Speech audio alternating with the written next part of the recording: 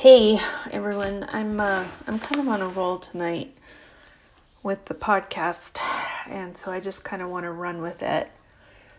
And I want to talk about this concept of taking care of my future self. And I've talked about that before, and now it's, kind of people talk about it in general, but I want to talk about my experience, strength, and hope around it and how I kind of developed this in my mind. And I've told this story many times, but oh well. So it was about 10 years into recovery, maybe less. No, it was probably about 10 years. And so I had experience with, doing a 4-step. I was trying to, my, dark living was behind me, and my spiritually principled life was the one that I was trying to lead. And I can't even remember what the decision was, but I had to make some sort of important decision. And I remember what I remember about that. And it's interesting. Like, I can't tell you what the decision was. I was like, God, was it a job? Was it a new apartment? Was it I have no idea. What I remember is being in my kitchen and knowing that after I made my choice, whether it was a week or a month from that point, I would be able to look back and I would have the benefit of hindsight. I knew that there was this magical sort of piece of information that we call hindsight that, that kind of will tell you whether what you did was a good thing or a bad thing or whatever. And I was very, very frustrated that I could not manufacture hindsight in present time, because that's not how that works. It's sort of looking back and having a bigger picture of whatever situation you were in, and then from that perspective being able to sort of grok and glean more information that you can only get by looking back. And so I was very frustrated with this. And so because it was somewhat early recovery, I had plenty of experiences of looking back on decisions that I had made, and, I made the wrong one or whatever it was. I had regret about that, even in recovery. So I was really kind of frozen because I was going to make a big decision, and I didn't want it to be the wrong one. And then I realized that what I was really stuck on was that in the future, I didn't want to look back on myself and think, God, what an idiot, or, why didn't you do this? Or why did you do that? And why didn't you blah, blah, blah.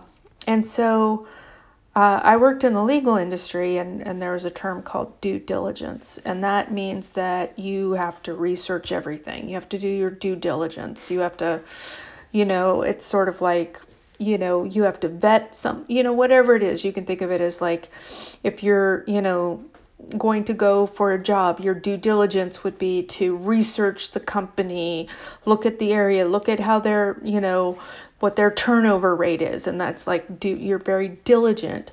So your due diligence. And so I knew that phrase, due diligence. And so I thought, okay, I'm in present time. I'm being asked to make a decision. And I'm going to try to make the best decision that I can make. And then there's going to be a me in the future, my future self. And my future self is going to be looking back at me today. And I was thinking, like, what can I do to minimize, this is how it started, the origin of it. What can I do to minimize the shame, any shame spiral? That's what initially when I was having this experience, that's what I was trying to do. It was like, I didn't want to look back on myself in present time and cringe at like what an idiot I was or anything like that. So I was really trying to protect myself from, the future and looking back on me. And I thought, well, the only thing that I can do is I can do my due diligence. And what that meant for me was to really work my program around it. That I, whatever it was, did a 4-step on it, that I talked to my therapist about it, I talked to my best friend about it, and I talked to my sponsor about it, that I had done my due diligence on the decision. And here's what happened. In the future, when I did look back, I had no shame because I knew that I had done everything that I could do. So that started this concept for me. This was like around the turn of the millennium, like around 2000 or whatever, of this idea of relating to myself, present time, future time, past time. And so it just sort of started to expand from there. So yes, every decision, anytime I came up to a fork in the road where I would have to make a decision that my life would go one way or the other, I wanted to do my due diligence so that my future self would not have shame about my past self. And how I could do that was in present time, working my program completely around it. Now, you can't be perfectionistic about it because it's just not possible. You can't control the future. But what I could do was, talk to people and work my steps and stuff like that. And that's where I also learned the phrase, a wise man seeks counsel. And so that's something that I held on to, was a wise man seeks counsel, and that I need to do my due diligence.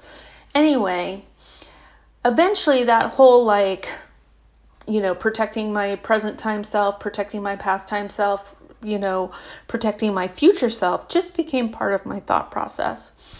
And then it started to get to just not such big, huge decisions, but just simple decisions. So, for example, I was just talking to a friend, and she's got a 12-hour shift tomorrow, and she's really into this book. And I was like, well, you got to take care of your future self and go to bed now. Because that's what I say to myself. So, for example, this is a common one. I don't know if this is a common one. Like, for example, I like to keep my dishes clean. I like to keep, there can be a few dishes, but if there are a lot of dishes, and so sometimes at night, I'm too tired. And so I've literally started to be like, so right now it's Saturday. Tomorrow's going to be Sunday. And I will literally say to so I'm in Saturday and I'm like, I'm too tired to do the dishes. Now I have a full day tomorrow. And I'm like, you know what, Sunday, I need you to do the dishes, do my dishes for me tomorrow. And then here's what, so then I go to sleep tonight. Tomorrow I wake up, it's Sunday, and instead of going, fuck, why didn't I do those dishes? Now I've got to do them. I actually think of my Saturday self. My Saturday self sent me a little love note. Hey, Sunday self, I know that this is, kind of more for you to do, but I was really tired tonight, and could you do me a favor and do the dishes for me? It just starts like that little kind of communication. And that's why so then if I have a day where I wake up and I didn't do what I needed to do the day before, I now can sort of feel like, no, it's okay, Saturday self, I'll do the dishes for you. This is very different than procrastinating. Because procrastinating is so for example, let's use the Saturday, Sunday example. My Saturday self does fucking nothing and puts everything on my Sunday self. And that's not cool. You know what I mean? That's not taking care of my future self. So, that's where it's like, so in present time, I will actually make sure to do things because I want to take care of my future self. And so I had a lot to do today. I didn't get to the dishes. I'm like, leave my little Sunday self a love note like, hey, I took care of this and this and this, but I needed a break and I'm tired, so I didn't do the dishes. Can you do them? Sunday self wakes up, knows that Saturday self put in a good college try, took care of all this stuff, and is like, yeah, I'll love to do the dishes. I totally get it. So relating to myself in those ways around self-care. So, and that really helps me to do a lot of things. Like, let's take a shower tonight because my future self, it'll make her feel better if we wake up, clean tomorrow versus if I don't take one and it's like, oh my God, that's 3 days without a shower. So just this idea of loving myself through time and having my self-care, like, and I don't want to get off on this, but I do think all time exists at the same time. So, right now, my past time self and my future self, we all actually are existing at the same time. And what I feel is this loving thread between us. Like, I'm thankful to my past time self for all the work that it's done and every little thing that it does, so that my day today was a lot lighter and I did get to have some fun. But yeah, I had shit to do and I'm trying to do a little bit more because tomorrow I have a lot on. I've got a whole day scheduled. But some of it is like, it's a few dishes that I'm like, dude, can you just do these handful of dishes for me? Now I didn't get the laundry folded. I'm like, you know what? And Sunday self, you don't have to do this. Let's ask Monday to do it. We can ask Monday self to fold the laundry. And then on Monday, when, like, let's say Monday comes around and I work all day and there's folded, well, my Monday self knows that, like, trusts my pastime self, that my pastime self did the best that she could, and any work that was left over in the future, it's okay. Like, I never get mad at myself, is I guess what I'm sort of talking myself to this place of, like, I never get angry at my past self because I feel connected to myself throughout time, and I really operate from a place of loving my future self and my past time self and taking care of myself in all possible ways. So I hope this wasn't too abstract for you. It makes sense to me, but I've been doing it for a really long time. But the point is just like,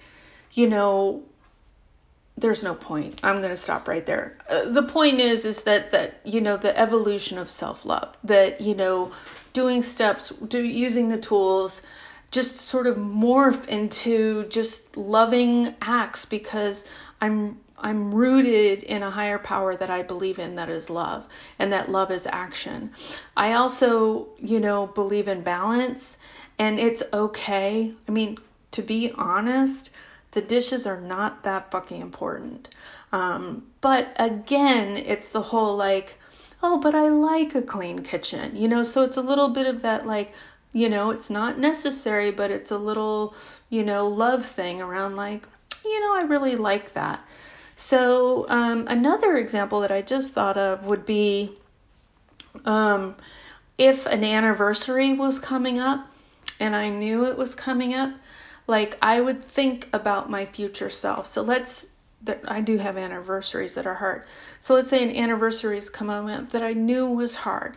So my present time self, let's say it was next week, would think of my future self and be like, you know what, I'm going to plan something for me. I'm going to take care of my future self, and maybe I'll make sure that things are done, or I'll schedule something, or I don't know. But the point is that I'm really learning how to love and take care of myself in a way that I was not taught and I did not get to experience growing up.